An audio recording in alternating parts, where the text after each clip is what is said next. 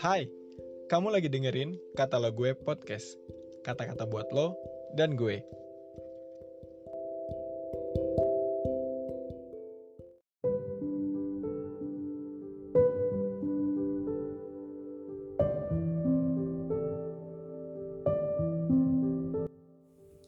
Hai Sobat Muda, selamat hari Minggu.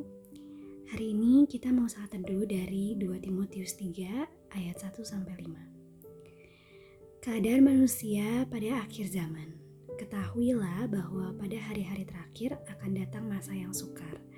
Manusia akan mencintai dirinya sendiri dan menjadi hamba uang. Mereka akan membual dan menyombongkan diri. Mereka akan menjadi pemfitnah. Mereka akan memberontak terhadap orang tua dan tidak tahu berterima kasih. Tidak mempedulikan agama, tidak tahu mengasihi, tidak mau berdamai, suka menjelekkan orang, tidak dapat mengekang diri, garang, tidak suka yang baik. Suka mengkhianat, tidak berpikir panjang, berlaga sok tahu, lebih menuruti hawa nafsu daripada menuruti Allah. Secara lahiriah mereka menjalankan ibadah mereka, tetapi pada hakikatnya mereka memungkiri kekuatannya. Jauhilah mereka itu. Renungan hari ini judulnya Manusia yang Mencintai Diri Menjadi Hamba Uang. Sobat muda, kita hidup di masa-masa terakhir yang sukar. Banyak orang yang egois dan hanya mementingkan diri sendiri.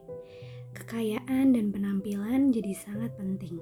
Banyak orang menyerukan kebebasan, tapi pada saat yang sama sebenarnya menjadi hamba dari berbagai kebiasaan buruk dan hamba dari uang serta materi. Banyak sekali kejahatan dan kedurhakaan hari ini, dan orang tidak merasa salah untuk melakukannya karena memang tidak ada rasa takut akan Tuhan.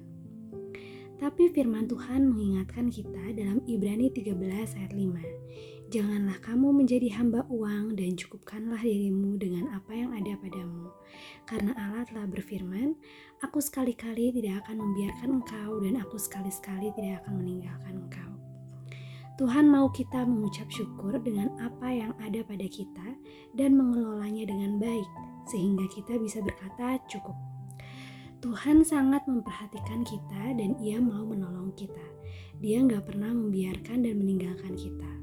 Oleh karena itu, kita gak perlu khawatir atau takut akan masa depan kita. Raja Salomo berkata dalam Amsal 23 ayat 4-5. Jangan bersusah payah untuk menjadi kaya. Tinggalkanlah niatmu ini. Kalau engkau mengamat-ngamatinya, lenyaplah ia. Karena tiba-tiba ia bersayap, lalu terbang ke angkasa seperti Raja Wali. Lalu dalam Amsal 10 ayat 22, berkat Tuhanlah yang menjadikan kaya. Susah payah tidak akan menambahinya. Bayangkan, Raja Salomo adalah Raja Israel yang paling kaya di zamannya. Dan dia juga seseorang yang paling berhikmat. Sebelum dan setelah dia, tidak ada lagi orang yang lebih berhikmat dan yang lebih kaya daripadanya. Sobat muda, yuk kita dengerin nasihat Raja Salomo ini. Bukan berarti kita jadi gak perlu uang atau gak perlu bekerja keras. Tapi jangan sampai kita menjadikan uang sebagai ukuran segala-galanya, lalu bersikap seolah-olah Tuhan gak peduli dengan hidup kita dan gak bisa menyediakan semua kebutuhan kita. Tuhan sangat mengasihi kita. Dia terlebih rindu untuk memberkati kita sesuai dengan firman-Nya. Namun ketika kita menjadi hamba uang, kita akan terjebak dalam berbagai kesukaran hidup yang akhirnya justru menghambat berkat Tuhan tercurah buat kita. 1 Timotius 6 ayat 8-10 berkata, asal ada makanan dan pakaian cukuplah. Tetapi mereka yang ingin kaya terjatuh ke dalam pencobaan, ke dalam jerat, dan ke dalam berbagai-bagai nafsu yang hampa, dan yang mencelakakan manusia ke dalam keruntuhan dan kebinasaan. Karena akar segala kejahatan ialah cinta akan uang, sebab oleh memburu uanglah beberapa orang telah menyimpang dari iman dan menyiksa dirinya dengan berbagai-bagai duka. Yuk kita sadari bahwa Tuhan telah menyediakan semua kebutuhan kita. Bagian kita adalah terus bersyukur, memuji Tuhan, dan mengelola apa yang dipercayakannya kepada kita dengan sebaik-baiknya. Amin.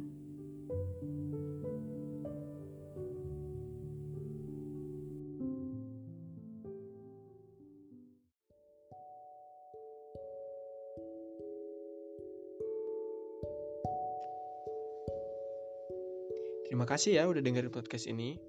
Jangan lupa di follow dan juga di share ke teman-teman yang lain ya.